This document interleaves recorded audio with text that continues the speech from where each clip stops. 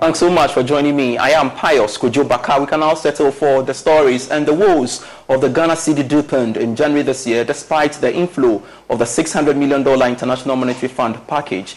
This is due to some payments of energy sector debt to power producers, a piece of information confirmed to Joy Business by some currency traders with commercial banks. Joy Biafe has more. The Ghana Cedi since the last quarter of 2023 posted one of its longest relative stability against the US dollar. However, it started recording some blips last month. Some industry watchers described this development as interesting, especially at the time that Ghana managed to pass its first program review with the IMF and later received the first tranche of cash during that month. But some currency traders working with the banks have told Joy Business that there has been some fresh payments made to the power producers in the energy sector to prevent any outages, which has largely contributed to the sudden pressure on the Ghana Cedi. This sent signals to the market that the Bank of Ghana's reserves could be coming under some pressure, coupled with the normal demand from businesses that want to restock for the year, and some payments made to the agri sector. However, news of the Bank of Ghana's reserves has crossed over $6 billion, whereas the more than $300 million from the World Bank that should be coming in soon could change this trend. But for some, unless you cross the first quarter of this year, they will still argue that the stability of the Ghana Cedi is yet to be tested. All right, so let's interrogate this further, and we've been joined by currency analyst at Databank, Kwaku Arkoh Koomson, for some analysis on this. Thanks so much, Kwaku, for your time here on the marketplace. Does it come to you as a surprise that the second tranche of the IMF funds is not having significant impact on the city yet? And why is that so? Well, it's not necessarily surprising. It's not necessarily surprising, honestly, because when you look at the dictates of the IMF program, you'd realize that as part of the program, in fact, one of the major objectives is to beef up our external buffer sustainably. And with that, the central bank's obligation to, or if I should say, commitment to intervene in the market has basically been limited to just smoothing over erratic movements in the city. And as such, they are most likely not to come to market to sell so much FX in a bid to steer the city towards a certain direction. And as such, really, we are adopting a much more flexible exchange rate system. And with that, looking at the cedi always being a depreciation biased currency, we are likely to see it on a downward trend despite the improvements in liquidity. So the depreciation we are seeing in the cedi currently, like was mentioned earlier by the reports from George, as we saw some energy sector payments and also demand pressures from the manufacturing and also the agri side. I think that's putting some pressure on the Ghana Cedi on the market currently. Interesting. And if it is the case, as we are being told by this report filed by my colleague George, that it is due to some payments of energy sector debt to power producers, for how long will this continue? Okay, so in terms of how long that will continue, I think looking at the market, you realize that it's still if I should use the word, mimicking some of the volatile portions or episodes we saw from last year, where demand is on and off in an undulating manner. And as such, we are likely to see such volatility as well in the market. And it's also good to keep in mind that this year being an election year, typically you would see foreign investor participation in markets quite limited, both on the fixed income side and also on the equity side. And as such, the liquidity typically they would introduce into the market to help stem all these demand pressures may be quite absent. You get it? So I think that's also one of the reasons that's contributing to this demand. So generally for the cedi this year, we are likely to see a depreciating trend, although you realize that this trend is not as steep as we saw in the first quarter of last year, where I think by mid-February, the cedi had lost about 11% year-to-date, as compared to the 2.21% we are seeing currently. But either ways, we've got to see some stability in the exchange rate. What more can the Bank of Ghana do, or managers of the economy do in the short to medium term to, help us achieve this prediction? I think in the short to medium term, looking at how we progress generally in the deal and getting clarity more on the commercial data, I think looking at, or if I should break the demand of FX down, the speculative bits of demand would really still thrive on the uncertainty as to the terms of restructuring on the external debt and how we feel that will play for our external buffer, or the strain it will present on our external buffer. And we feel if Ghana is likely to get a moratorium like we've got on the bilateral debt side, then at least the reserves can be rebuilt sustainably, or the external buffer can be rebuilt sustainably, strengthening the central bank's intervention to smoothing any movements, erratic movements in the cedi. But if the terms are not so much favorable, then it's it will be quite a challenge on our side. And also, I think one item we also have to look at is when the U.S.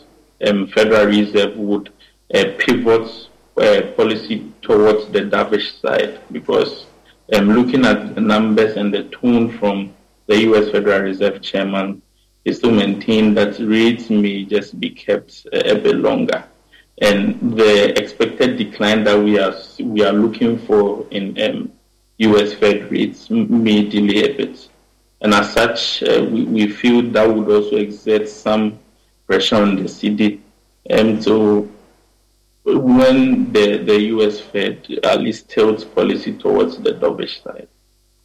Kwaku Arkoh Koomson, we are indeed grateful for your time here on the marketplace, speaking to us on the back of the performance of the cedi there. Let's stay a while longer on money matters, because interest rates fell for the fifth consecutive week on the yields curve. That's according to results of Treasury bills auctioned by the Bank of Ghana. This is expected to help reduce marginally the cost of the government's domestic debt. More in this report.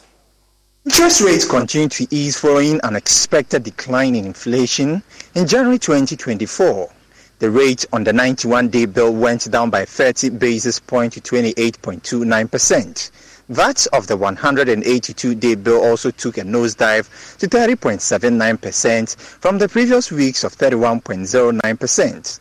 The one-year bill also dropped to 31.39% from the preceding weeks of 31.79%. Meanwhile, demand for T-bills remained high as the government secured 4.52 billion cedis from the sale of the short-term securities. This represented about 58% oversubscription. The majority of the bids came from the 91-day bill, in which the uptake was 1.914 billion cedis. This was approximately 42.27%.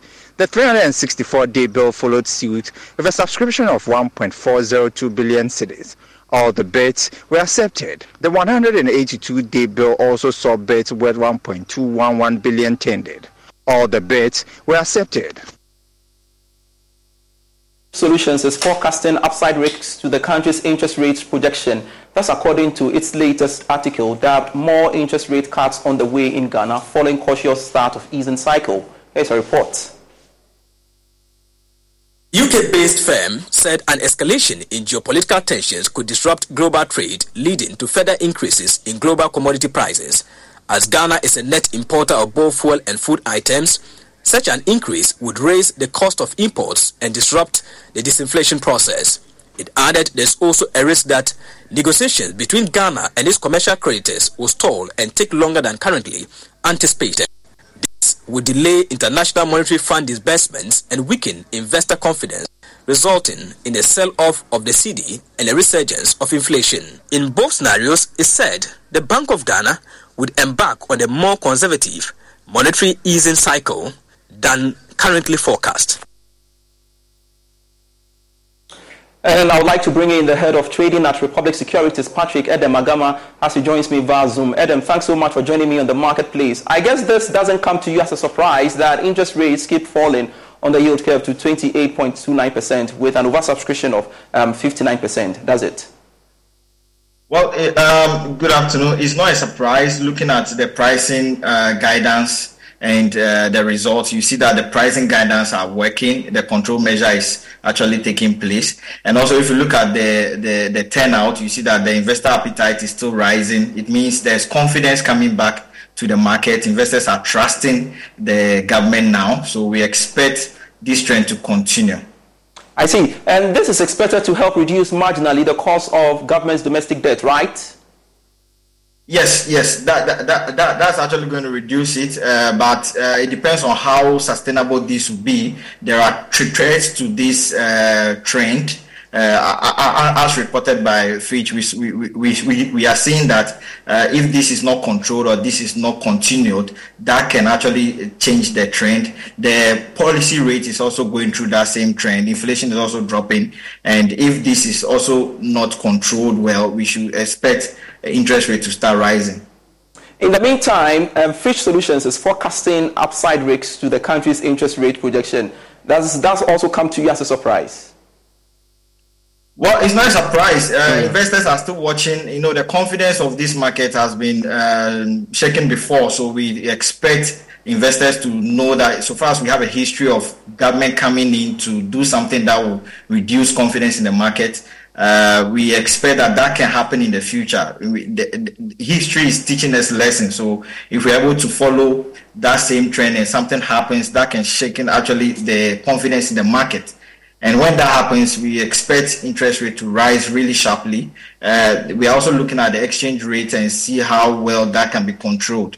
So with all this coming in, we are hoping things will get better. But if this is not controlled well, we will get back to the same place we came from.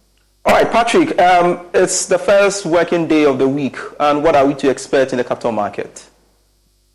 Well, in the capital market, we are seeing that there's still dominance in activity in MTN. We've seen some trades already happening on the market today. We expect more to happen. We are also seeing significant pressure on some stocks like Enterprise Group and Societe Generale. Whilst on the buy side, we are seeing so much interest in Unilever and GCB. We are also expecting this to happen and continue. On the money market front, we are expecting government to target 4.5 billion in the next auction. That is quite a lot, and that will be a test of investor confidence in government. Patrick Edem-Agama, head of trading Republic Securities, we are grateful for your time here on the marketplace speaking to us there. Let's shift focus now to one of our headline stories. The Chamber of Independent Power Generators Ghana has described the Emissions Levy Act 2023 as a political risk which will increase the cost of power. According to Chief Executive Officer of the Chamber, Dr. Elikrima Kwabla Apetogbo, the emissions levy would trigger an increase in electricity tariffs. Now, he joins us live for a discussion on this. Thanks so much, sir, for joining me on the marketplace. I'd want you to, first off, explain to us why you think the Emissions Levy Act 2023 will increase the cost of power in your statement. Thank you very much, Pius. Good afternoon. Good afternoon to you. Yeah, basically it's important to appreciate the underlying objective for passing this particular law. I described it as a political risk. Political risk comes in many forms with their unique implications for businesses. And in our case, as power generators, we call this a change in law. That has implication on our cost buildup. And what that means is we have a fixed tariff for our PPA term. That is for the number of years that our contract is. There can only be a change in our tariff when there is a change in law that results in cost implications. And that is exactly what the Emissions Levy Act represents. So in the implementation of our agreement, we have an understanding or a clause that suggests that anytime there is any issue, like a new regulation, new directives, that adds to our cost, this cost should be passed through to the distributor, then to the end user. That means the statutory incidence will not rest with us, the generators. It will be passed on to the end user. So that's what it means basically. And you said in your statement that implementation of the Emissions Levy Act 2023 necessitates an equal measure of review of the electricity generation tariff to ensure the predictability of the cash flow obligations of the power producers. Why do you think so? What that means, based on the explanation I provided, assuming it is 10% increment on our cost, the equal measure or the equal transfer will be 10% to the distributor, and the distributor as well will transfer that equal measure to the consumer. But don't you think it's too much for the consumer to bear the brunt of all of these? Yes, that is why it is always advisable that anytime there's going to be these policies or directives, let's have a broader consultation. Let us digest the consequences of these decisions so that at the end, we do not transfer unnecessary pressure to the consumer. We desire to make our power sector very competitive as possible for the promotion of businesses. So we are equally concerned about it. An engagement may have brought about some suggestions or a better way of doing it. So in essence, if the levy is implemented, how soon should the consumer be ready to bear the brunt? Once it is implemented, I think we're also ready. If we have been served our liability to pay, we pay, it must be transferred as soon as we have remitted funds for it. So it's immediate effect. And wouldn't you consider any proposal to government to reconsider, or petitioning, so to speak, to government to reconsider this? Wouldn't you do that? I think this is a responsibility of the off-taker, the one who will bear the incidents at the end of the day to take it. Fortunately, it's a state-owned enterprise, so they have to take this responsibility to speak to government about it. All right, thank you very much, Eleprima Petogbo, for your time. CEO of the Chamber of Independent Power Generator, speaking to us there. Away from power-related stories, the Institute of Statistical, Social and Economic Research is making a strong case for the government to address challenges affecting Ghana's cocoa sector. This comes on the back of the 2024 Economist Intelligence Unit Commodities Outlook, which indicates that the price of cocoa will go up. According to Director of Research, Professor Peter Quartey, government should be swift in restructuring Ghana Cocoa Board and other critical areas within the cocoa value chain for the sector to improve on its revenue. Speaking to Joy Business, he also said government must act fast in dealing with labor demands. We should also look at what we are spending on, how we are spending the money, and whether that is an efficient ways of spending the money, and whether we are deriving value for money. Now let's look at this. We happen to be in an election year. We've seen some labor unions agitate and all that. Looking at the election year, how do we sort of manage labor demands? It's not new. We see labor agitations in election years. That is when they think they have to demand a pound of flesh. I mean, it happens all the time. But we have gone through, we have pulled through this. There are ways of engaging labor, making them understand the economic situation, making also appreciate your standpoint.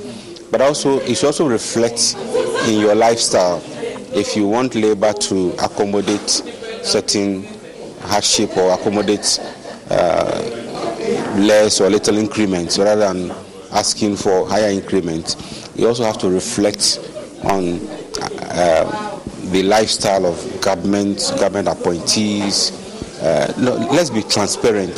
Finally, the EIU is saying there will be some sort of stabilization with respect to prices of some commodities, but there will be an increase with respect to cocoa and coffee. We're looking at Ghana.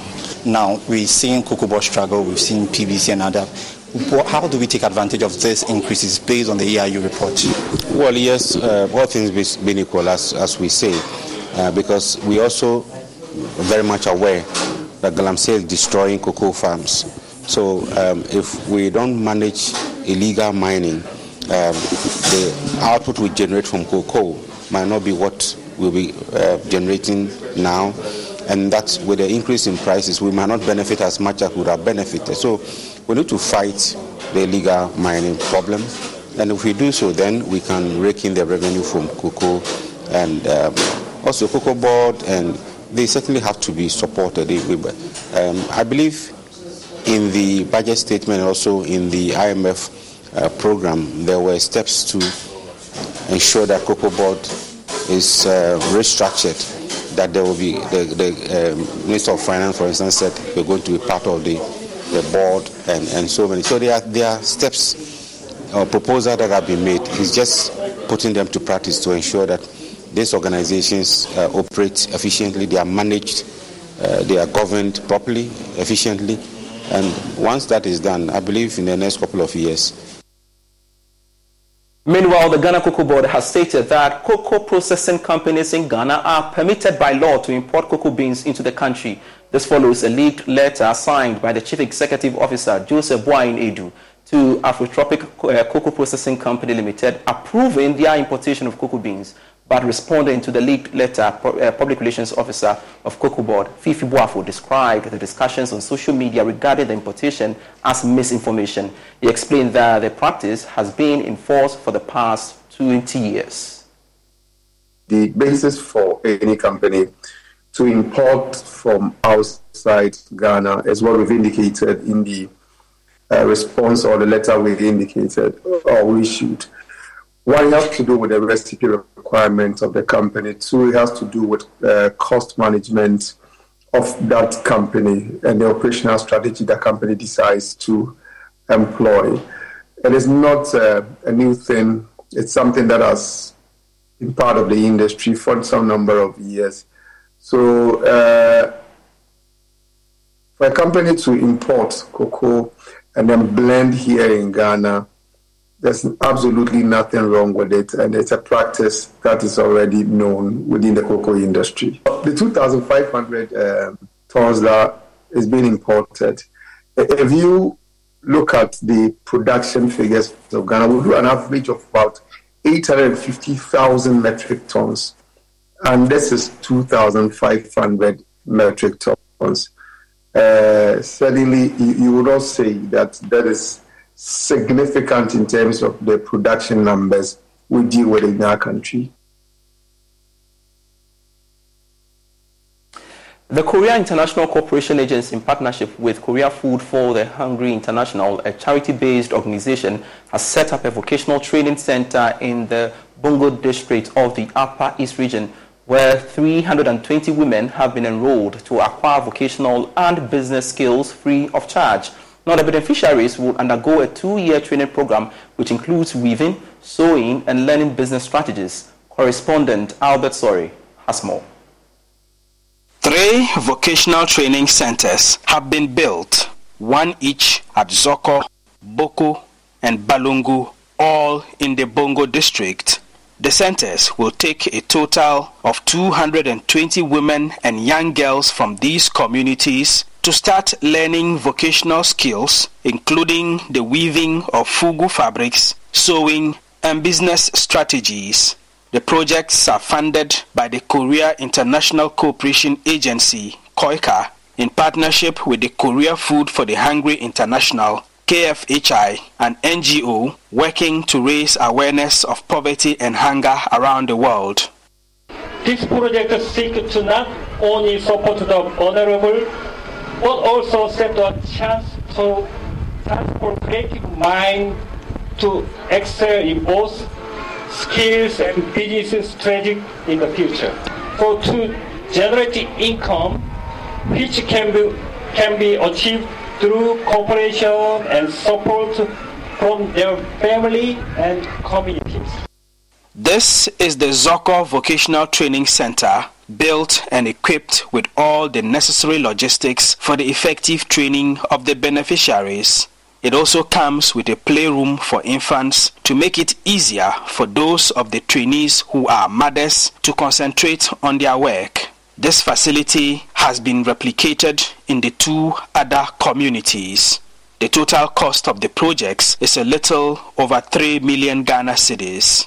Go Soon Hai is the mission director for Divine World Mission, the Ghana partner to KFHI. There is no job in this area so much. So the youth, young people, they have no hope. So I wish, please everybody, this community